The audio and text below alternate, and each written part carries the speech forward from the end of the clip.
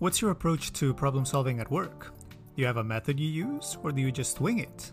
How do you adapt to different situations also? Our guest today is Emily Sander, and she's here to give us insights into these and many other skills. Emily is a Chief of Staff, author and C-suite executive and ICF certified coach. She has a decade of experience across Fortune 500 companies, small businesses, and entrepreneurial ventures. Welcome, Emily, to the Coffee with a Recruiter podcast. I'm doing well, Jose. How are you? Yeah, very good. Very good. Thank you for asking. What's the word I'm looking for? Feeling a bit weird coming back to work and after the long holidays and trying to almost relearn what my function is and what I do for a living. So there's a little bit of that going on, but overall, very good. Hopefully you had a good time to maybe rest and enjoy the holidays, or was it nonstop for you? It was pretty nonstop. We actually went to New York and we saw several Broadway shows, one of which was seeing Hugh Jackman in The Music Man. And so we were second row seats. And that was pretty fun to watch. He's very talented. It was odd watching Wolverine sing and dance, but he can indeed sing and dance. So that was a lot of fun. Yeah. So, now that you mention it, it's so strange to realize that one of the toughest guys in Hollywood and in the sort of, I suppose, Marvel comic book universe is also this Broadway amazing, talented dancer, singer, and everything. So it's interesting I haven't seen him ever in person or on a show. So that would be pretty mind blowing to see, if I'm honest. Well, look, Emily, thank you so much for taking the time for this call, and very keen to speak to you about a number of things, about things like problem solving, communication, and I suppose adapting to different situations to succeed at work or in your personal life, which are some of the areas you specialize in. But before jumping into the nitty-gritty of things, can you give us maybe a little intro to yourself and what you do? Sure. So I am the founder of Next Level Coaching. I am an executive coach, a leadership coach. And I've had nearly over 15 years now in quote unquote corporate America, working in small startup type environments to large multinational companies like Microsoft and Amazon. So have seen a pretty big variety of companies and jobs and roles. I've typically led and managed client-facing teams, so client management teams, implementation teams, some operations teams, and things like that.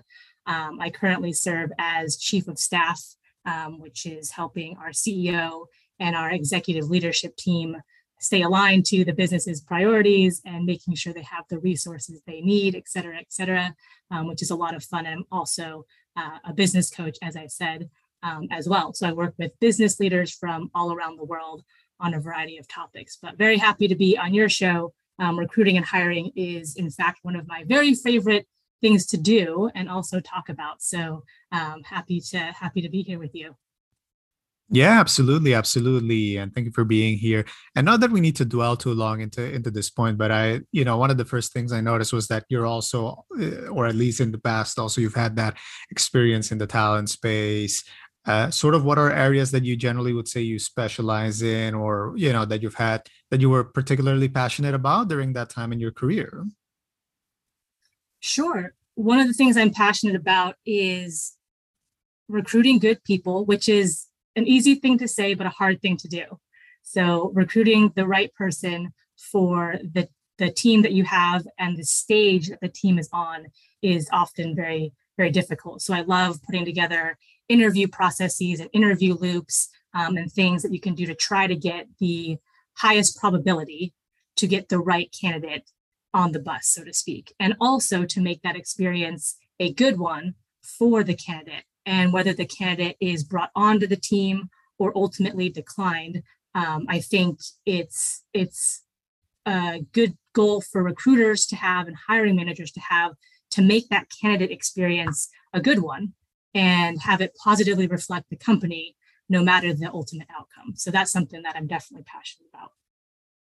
Of course, of course. Yeah, I think any good sort of recruiter or person in the town space, those would be sort of key, sort of must-have components, right? Because if you're not doing it for the candidate and for your company and getting the right person at the right time and the most talented one, then there might be something, there might be a bit of a disconnect, let's say, between your employment and what you should be doing. So that makes perfect sense. So tell me about sort of what you currently do in terms of the coaching side of things, and sort of what areas, broadly speaking, do you cover in terms of maybe the skills or knowledge that you provide to people? I suppose just if you can give us a broad sort of intro to that. Sure. I work with business leaders, usually early executives to C-level executives, but one of my favorite types of clients to work with are, in fact, first-time managers and then high potential individual contributors. So those folks are fantastic if they're driven and wanting to get to their next level. And I work with clients on anything from interview prep. So if they've got an all-day interview, panel interview, they're going in for an executive role, we do a series of sessions to prep them for that. And then one of my longest client engagements has been, I was just looking at it, has been almost 3 years now, and just working with this client on her leadership journey, from a senior manager to she's now an AVP, and she's moving companies and working through that transition. So just we have a weekly touch base, and whatever is coming up for her at that time, we work through it on her mindset, on decisions, on personnel issues, anything that she brings to the table. But everything in between. We have a lot of clients who work on confidence and, oh my gosh, Emily, I don't belong at this team meeting. I have nothing valuable to contribute. And we work with them on confidence and communication. And a lot of people are going through career transitions. That's always been the case, but especially now with, coming out of 2020 and COVID and everything else. And so making decisions on career transitions, what's the best for me and my family? And then also, once that decision is made, how do I navigate this change and navigate this new role or company the best that I can? So those are just a few of the things that I get to work on with my clients.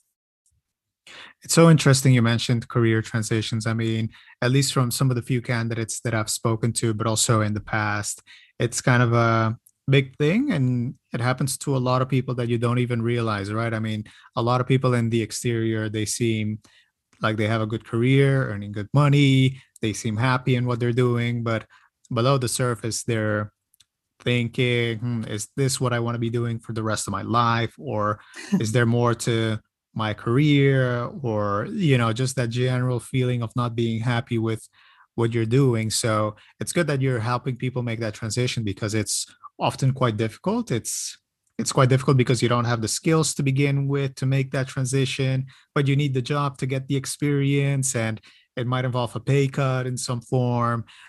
So I can relate to that in terms of the candidates that I've spoken to. Yes, for sure. I mean, I can relate to that as well. I think what success means to people, different people will have different definitions, but the same person will have a different definition at different points in their career and different points in their lives as well. They'll have different priorities. So I do run into a number of clients who were going after one thing very, very hard. They were driven, they had tunnel vision toward it, they were ambitious, and they achieved those things. And when they get to me, there's almost this sense of I'm running after this thing, Emily, but I'm not being fulfilled. And, I've had all these external accolades, like you mentioned, Jose. I have, the money, I have the nice car, I have the house, I have the fancy title, I have a whole bunch of people reporting to me, yet I get up and it's just kind of an empty feeling. And it might be what you were going after earlier in your career might have been all well and fine, and that was the very valid answer and proper thing to go after. And now it's just changed, and now it's changed slightly, where you might want schedule freedom, or you might want a lower stress environment, or you might want to be more particular about the kind of company you're working toward and what their mission is and what they contribute to society. So all these things, or I want to work with certain types of people or certain types of teams, and that's more important to me than what I was going after before. So I think that's a great point, and something that comes into the mix for all of us at one point or another. Sure, sure. And not that we need to go too deep, but just to follow up on that, I mean, what are kind of the first maybe two, three things that someone should do? Let's say if they're feeling that unhappiness, that need to maybe explore a new area, a new job, a new sort of almost career. I mean, what would you generally advise to people that are considering that step, I suppose? The first thing would be to double check it's not just, hey, I'm having a bad day, or, this happened to be not the greatest week, because we all have things in our jobs where it's like I don't really love doing that, but it is part of my job. And sometimes that's how it goes. And when we get stressed and tired, sometimes we make it a bigger deal than it is. So I would recommend people don't make a huge sweeping decision based off an emotional knee-jerk reaction to something that just happened to hit you wrong. The second one is, if you have gotten to the point where, hey, this is coming up more and more, this just doesn't seem like it's the best fit for me, and you're looking at different opportunities or options, sit back and think about, what do you do well? And that can be, what comes easily to me, what do people look to me for, what am I the go-to person for, what am I known for, and also, what do you like to do, which most of the time overlap, but sometimes don't. Sometimes you can be very good at something, but it's just a pain and a chore to have to do that. And so I'd pay attention to, what do you lose time doing? What would you do for fun? What's your most favorite part of the role or the roles that you've had? And so putting those together, and they don't have to be specific activities or specific tasks. They can be, but just in general, if you look back at your career and look back at the different roles you've had, what pops up, what bubbles to the surface, where, oh, across all these jobs, I really love, X, Y, and Z. And so, okay, let me make a note of that and see, why I like that and what I would look for in my new ideal job or new ideal company, and make sure some of those things that you're good at and that you like doing are included in that. It's so interesting you mentioned the part of just having a bad day, because I have met some people in the past, either personal acquaintances or candidates, and they'll tell me, oh, that they feel like maybe doing a career change, or maybe that their current job is not for them. And then at some point, either they get a new manager, or they go into a new team, or they go to a new company, and then the problems kind of fix themselves and they realize, oh, okay, I'm back and I'm doing good. So sometimes it's just the, maybe, just some examples I've seen, the toxic company, or having a manager that doesn't quite match your values and your way of working, or just your working setup, or just the company you're in. If you fix those things instead of just changing everything drastically, then maybe that's the right decision.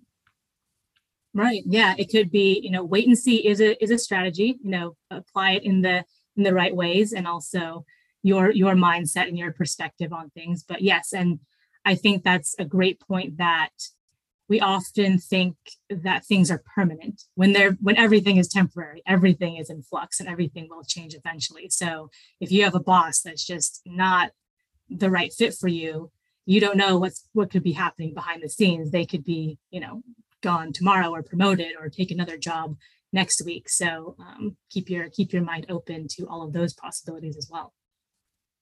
Absolutely. Now, one of the things that I wanted to talk to you about, Emily, was basically going through your work and what you do. You talk a lot about problem solving and how that's valuable, and also how to problem solve to begin with, right? Can you give us an intro on how you help people and what you do in this area to I suppose problem solve effectively, and maybe just an intro to what it is that we mean by problem solving, right? Because depending on who's using it, it can mean different things. For sure. One of my favorite frameworks to use for this is three circles. And three circles is a framework that you can use to say, identify what is the most favorable outcome. So a problem is presented, and you have to figure out, what is my most favorable outcome, and then determine what you are going to do from there. So three circles, you can think of three circles in a row, and it's a math equation. So circle one plus circle two equals circle three. So in circle one is that external event that drops in your lap or comes across your inbox. And this can be anything. Let's say you're in a team meeting, you're leading a team meeting, and all of a sudden, Joe has an angry outburst and starts to derail the meeting, and is making everyone uncomfortable. And so this is a problem that you need to solve very quickly. And so your first step is to actually go to circle three and say, okay, what do I want to have happen here? What is my ideal outcome? And that could be, I want to calm people down. I want to get Joe calmed down. I want to get the meeting back on track. And so then you go to circle two and say, okay, what do I need to do, say, how do I need to show up in order to get myself and the team to circle three? And so that can be a quick way to problem solve and go about it that way. 3 circles is great because you can use it for almost anything. You can use it for long-term planning. So, hey, I have a big goal. What do I need to do in order to get to that? So it can be preemptive, it can be in the moment, and it's just a really good check to, one, make yourself answer, wait, what do I want to have happen? Which a lot of people miss. And then it says, okay, so what do I need to do to give that the highest likelihood of happening? And that's circle two, and that's where you come in. A key point here is sometimes you will need to do things or say things in circle two that you don't feel like doing. You might, in that example, you might feel like shouting at Joe, like, hey, buddy, sit down, like we'll get to you later. But that's not going to get you to your ideal outcome in circle three. So in circle two, it is the question, what do I need to say or not say? How do I need to show up or not show up in order to get myself and the team to the best outcome? Sure. Just to make sure I got the order right. So is the first step the external event? And then the first step is the external event. The second step, I think, is defining the outcome you want, right? Yep. And then the third step is this defining the steps it takes to get to that outcome. Yep, we got it. So it's circle one plus circle two equals circle three, but the order you mentioned is correct. So circle one happens, you do a quick jump to circle three, and then you kind of reverse engineer to circle two. Oh yeah, gotcha. Okay, perfect.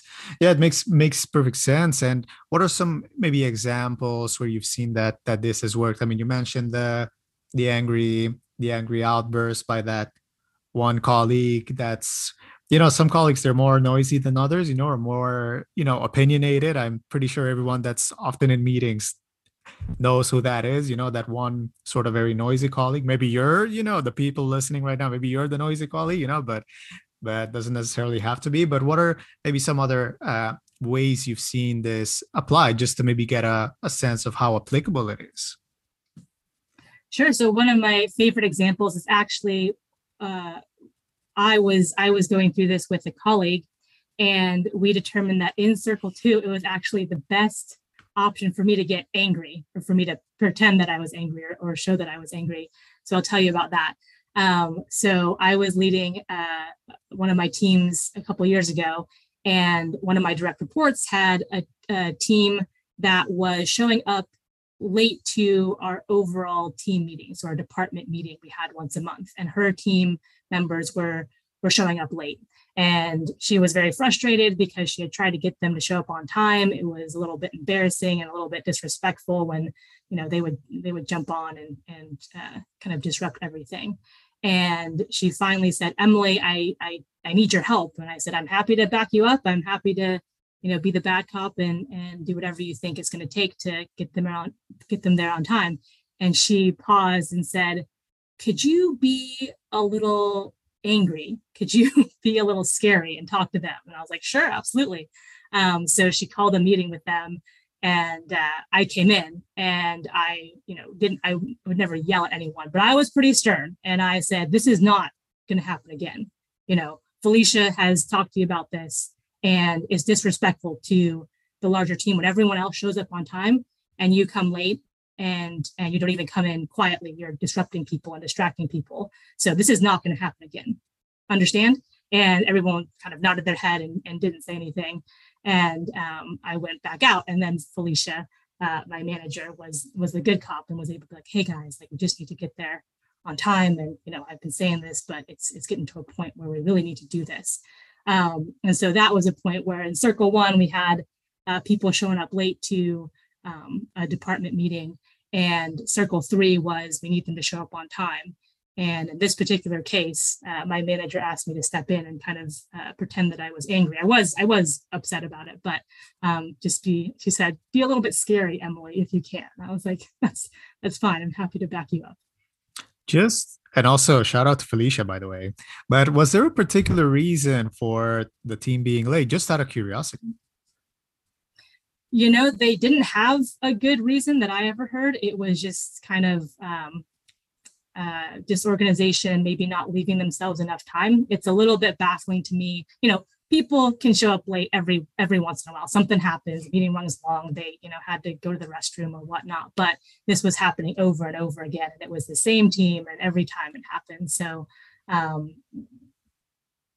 not quite sure the reason. Probably not a valid excuse at that point. So but they were never late again. So the three circles plan did work in that instance. Yeah, definitely. Well, now that you mention it, I mean, I think it's surprising, and I was thinking about this not too long ago, that so many workplace, let's say conflicts, right? Like workplace conflicts originate not necessarily because someone is, let's say, unskilled at the, let's say, job specific skills that they need to have to do the job, but a lot of times just because of these soft skills, interpersonal, personality related type type scenarios, right? Where it's more because someone just lacked the punctuality, right? I mean, something along those lines, or maybe just wasn't able to communicate what they want effectively, or they were too shy to verbalize what they wanted to do, or they're too noisy, too extroverted, too assertive that they end up maybe creating conflicts with other colleagues. I mean, it's interesting to say the least. For sure. I think one of the things that I also work with my clients on is communication. And one of the biggest things that I see is people assume that everyone else in the world communicates like they do. And they assume that people want to be communicated in the same way that they do. And sometimes you find people who communicate with very similar styles, and that works out great.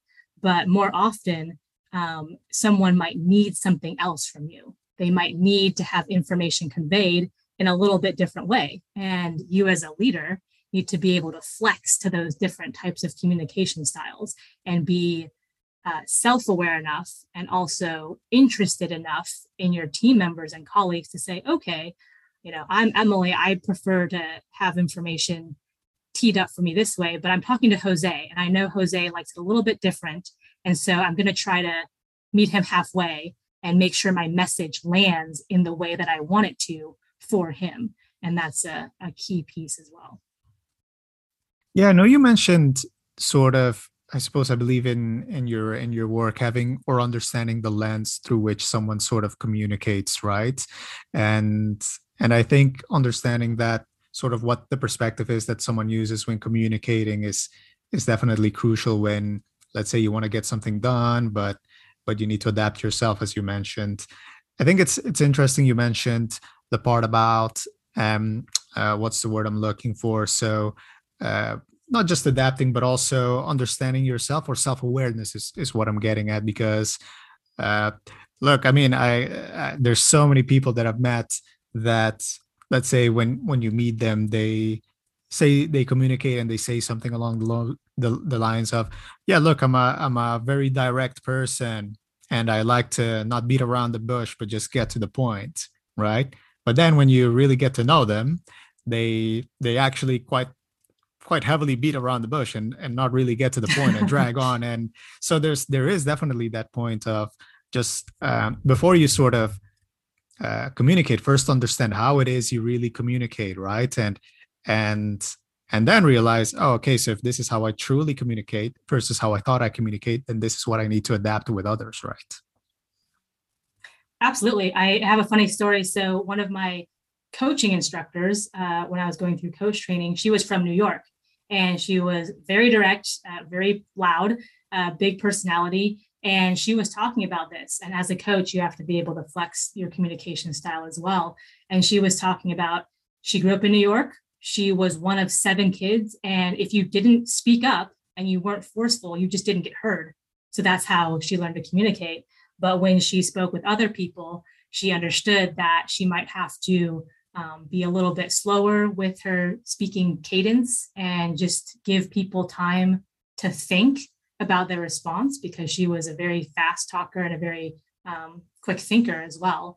And for some people, that's very overwhelming. And it's just like, okay, I'm just going to stay in my quiet corner. But the person who is more quiet and thoughtful might have some fantastic ideas if you let them think about it and formulate a response. And that's how they're best comfortable.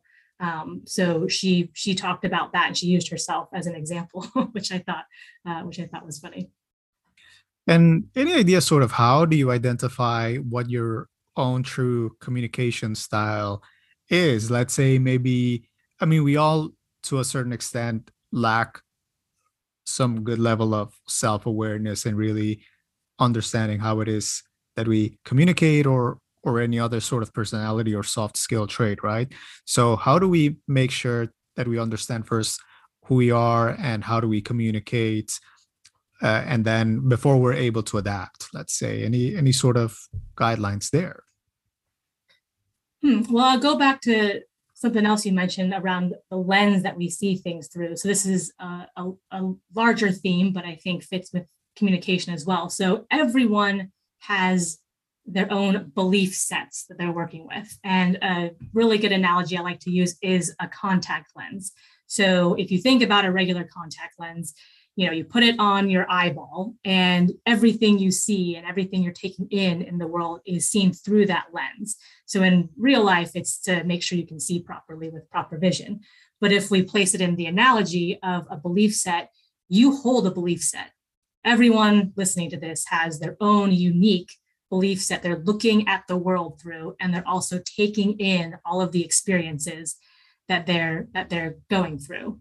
And belief sets are made up from childhood, and that can be your family and your friends and your education and where you grew up and who was influential in your life, et cetera, et cetera. And we go back to that communication or meeting example, and you can be sitting at a team meeting, and 5 people, 10 people can be at that meeting, and they're each taking in that meeting in 10 slightly different ways, because they're all seeing it through their own lens. And so understanding a little bit about your own belief set is going to be important to understand, okay, I am inclined in this direction most of the time. I have these biases, hey, I'm coming at this from one point of view, but there are 10 others at the table, and just getting to know yourself. So I love, you mentioned being self-aware, and knowing yourself is half the equation in a communication. So knowing what you're bringing to the table and knowing how you generally look at things and approach things is half the equation. And then being curious and interested about the other person. So you can gain a lot of information by just observing someone and interacting with them and seeing kind of how they communicate, what makes them comfortable, what makes them uncomfortable, what do they want, what are they motivated by, what tends to scare them, or you can see when someone kind of clamps up with anxiety and gets nervous. So all of those things you can gain a lot by just observing actively. And then, of course, as you get to know people and depending on the relationship, I ask my team members, my direct reports, like, hey, what does this job mean to you? Where are you at with your career? What are your long-term goals, inside, outside of work? I love to know that stuff just as a curious human, but also if I can align what they're doing day to day with their long-term goals or their overarching goals, that's golden, because that makes them more productive, it makes them more enthusiastic, and it also helps the company be more effective. So I think really taking inventory of, hey, what lens am I looking through, and what lens, what beliefs are serving me well, and what beliefs are maybe not serving me well, and saying, okay, I can switch out my lenses, so to speak, and put in a set where, okay, I am coming into different interactions with people. I'm coming into different scenarios with the best lens and looking at things through the best vantage point and perspective that I can. So that's a long winding answer, but hopefully it answered your question in terms of being self-aware and taking a look at your belief set and what lens you're looking through, and then also being an active observer and being a curious person about what interests other people. Of course, makes sense.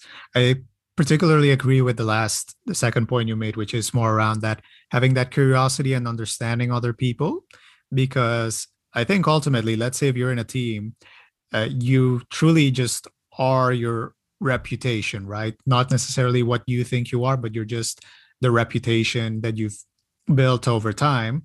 And it doesn't matter if you think, or at least correct me if I'm wrong, maybe you disagree, and I'd be very curious to hear that. But a lot of times I think, look, it doesn't matter if I think I'm a brilliant, communicator. If everyone else, like my 10 colleagues, feel like they don't understand me or they don't understand when I'm talking, or I drag on and I just sort of beat around the bush, then that kind of means that if in their eyes I'm a bad communicator, then maybe I'm the problem. I'm the common denominator, or I'm the only one there that kind of needs to work on themselves, right? So I was thinking maybe one way of fixing this is also just through occasional, let's say 360 sort of catch ups with your team, and just making sure that you're aligned with how they feel, and that you're not deviating from how it is you need to communicate or behave to work effectively with them, right?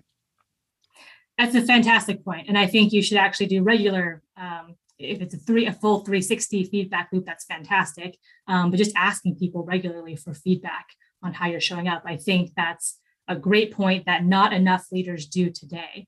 I've actually done formal 360s a couple times in my career for different team members, and there's always a surprise in there where we all have our blind spots. Like, oh my goodness, I didn't know I was coming across that way.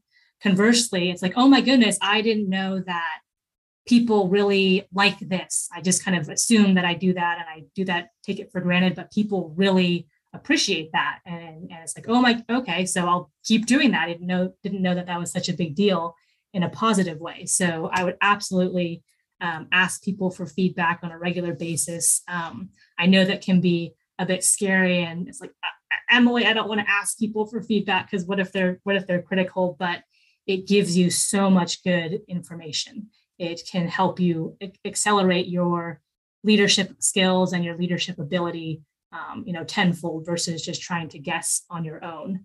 And one last point I'd leave on that is, when you ask someone for feedback, it's an offering. It's not like the truth when they say something back to you. It's their perspective on something. And so you're like, okay, like, thank you for that information. And you can take the bits and pieces of that you want to and think are relevant, that you can apply going forward. And if you feel something is totally off the mark, and they just kind of said it flippantly or kind of to try to do something else with it, you don't have to take that as gospel. So it's an offering that you can choose to do what you want with.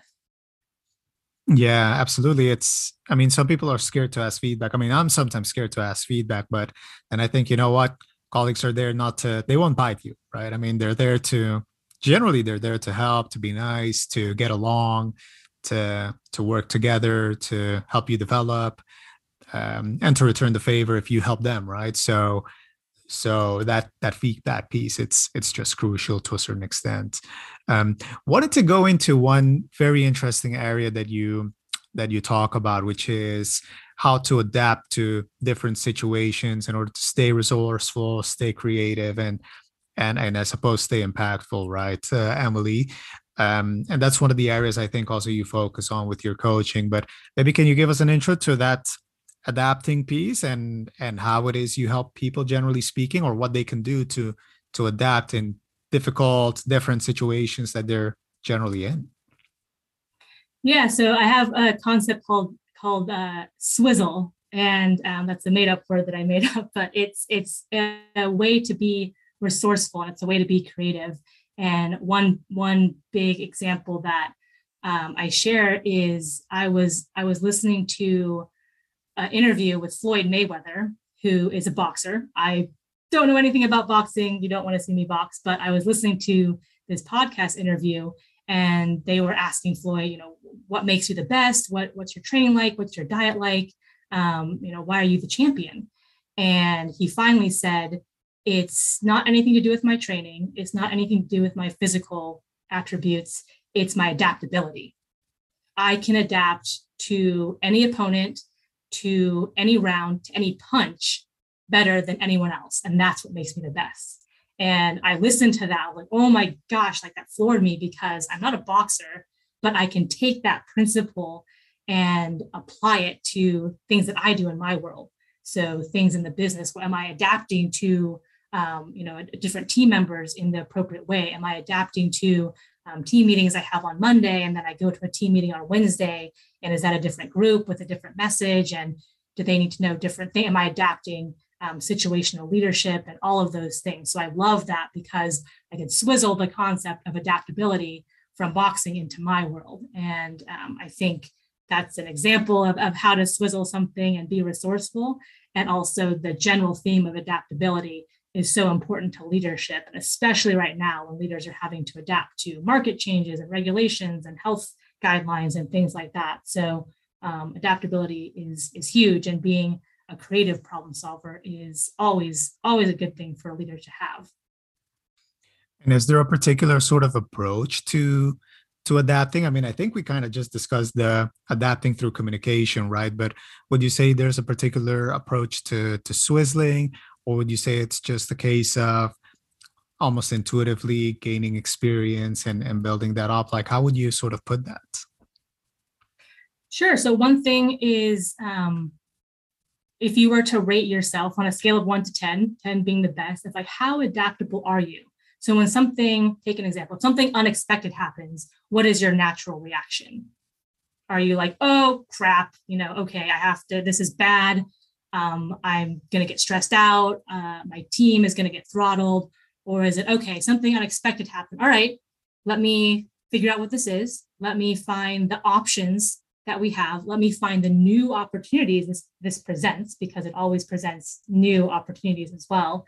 And let me make sure I'm at my best to lead my team through this change or through this decision.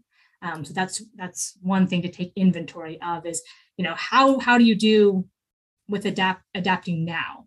And then if you're at a 10 or if you're at an 8 or 9, that's pretty good. So, okay, maybe you do pretty good. Keep going with what you're doing. If you're sitting there going, ooh, like I give myself like a 2 or maybe a 3, like, when I have to adapt to something, I'm not very flexible. I don't roll with the punches. I don't go with the flow. You might want to take a look at that and say, okay, this is an area that I want to work on as a leader. And that's a great insight. So this is an area I want to work on as a leader. Let me go about doing that. And there's lots of ways to help with that. A big one is mindset. And when something unexpected happens, a lot of people go, change is bad. And they'll slap that negative label on right away. So change is bad. This is horrible. I don't like this. And in reality, change is neutral. Change in and of itself is a neutral event. It's neither good nor bad.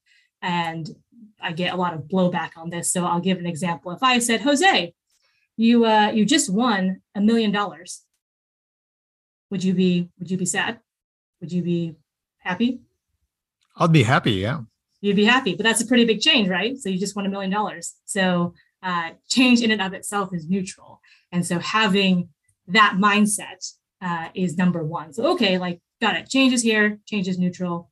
And then eventually flipping it into, change is normal, and change can actually be a positive thing, and finding the opportunities in that. I think too, knowing your bias or inclinations. Let's take decision making, for example. So, okay, change is here, change is neutral, but I have to make a decision. Knowing if you're kind of on one end of the spectrum, which might be, I'm going to make a very quick decision that's based on just my initial emotional reaction. And that's kind of what you tend to do most of the time. And then on the other side of the spectrum is someone who will sit there and think about it and think about it and ruminate on it, and maybe make a spreadsheet and maybe sleep on it and come back to the spreadsheet and color code the spreadsheet and ask 12 people, and they're sitting there forever and they're in analysis paralysis. If you're depending on the decision that you're making, you might have to slide across that spectrum to the spot you need to be. So some decisions, if they're irreversible, I would take extra time on that and be closer to like, let me think about this and ask for outside opinions and get people's counsel on it. If it's a reversible decision, you might say, okay, I need to do this quickly. Let's get something moving and get people able to take action on this quicker. And if it's, kind of the wrong part or wrong decision there, we can pull it back. So knowing your decision-making bias and where you generally tend to land on that spectrum, and then being able to apply the right decision-making style to what you have in front of you is big. And again, sometimes you will feel uncomfortable doing one thing versus the other. If you like to think and think and think, and you have to make a decision more quickly than you're comfortable with, it can feel not great, but it's what's being called of you as a leader. And then the other way is if you're used to making an emotional knee-jerk reaction, kind of fire, aim, why weren't you ready? You might have to take extra time to be more thoughtful about that. And that's like, it's uncomfortable, but that's what that situation calls of you. So being adaptable in those ways is a great attribute and a great skill to develop for leaders. Makes perfect sense. I like how applicable this is, especially in these times, right? Because whether you need to adapt to changing policies around working from home, or whether you need to adapt to, colleagues maybe taking time off, or to changes around business or anything along those lines. Adaptability, especially now, I think is huge and quite underrated, I would say. I think, as mentioned before, a lot of qualities like, being charismatic, being assertive, those are like the sexier sort of things that people want to show because it's flashy. They get instant sort of gratification. They get instant compliments. But I think adaptability, when, as you mentioned with the Floyd Mayweather example, that's probably one of the most advanced sort of soft skills you could say that you could have. And now you mentioned also a mindset change and also understanding your own biases. I think that's quite meaningful because as you mentioned, I can name a lot of examples of people that they're just really inclined to not change. Just that's kind of like their default. And you really can tell when you talk about them about new ideas or new tips or new changes that you think like, hey, look, for our workplace or the way we're doing things, how about we tweak this or we tweak that? And the instant reaction you get is, no, don't think so. We're not going to do that. So I think, it's funny that you mentioned that because it kind of, if I think about it, it does make sense when thinking about sort of previous colleagues or workplaces. Right. And I think two sentences you can be on the lookout for is we've always done it this way. And I've always been this way. That's just how I am. So I think if people have a adaptable and flexible and open growth mindset to, their work and also themselves, that's actually the mark of a good leader. It's if you are asking for feedback and you're trying to come up higher in areas, that's not because anything is wrong. You might be fantastic and you're just wanting to go further and wanting to enhance your skills even further and make yourself a better leader. And that is the mark of just someone who's going to do extraordinary things. If you're constantly learning and constantly growing and refining and enhancing and tweaking, that's just to me, when I come across people like that who have that, like, I just want to get better every day. I love that. And it's just exudes from them, and the energy that it gives their team is just phenomenal. So yes, I would absolutely keep those things in mind.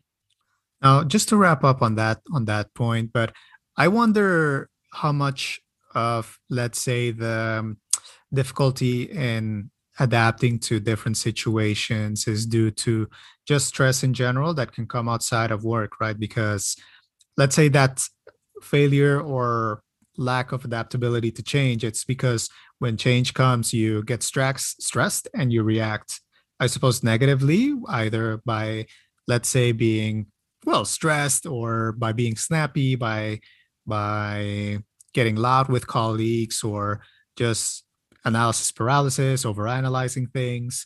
But I also wonder, I mean, what if you're bringing stress from outside of work into, or it could be from external factors into that particular change event that's happening, right? Let's say maybe you're missing a lot of sleep, or maybe you haven't been looking after your diet, or you've been sick for a couple of weeks, or you've had some personal troubles, or maybe just you're dealing with a slightly toxic colleague, and that stress is generating these other sort of symptoms, I suppose, or consequences.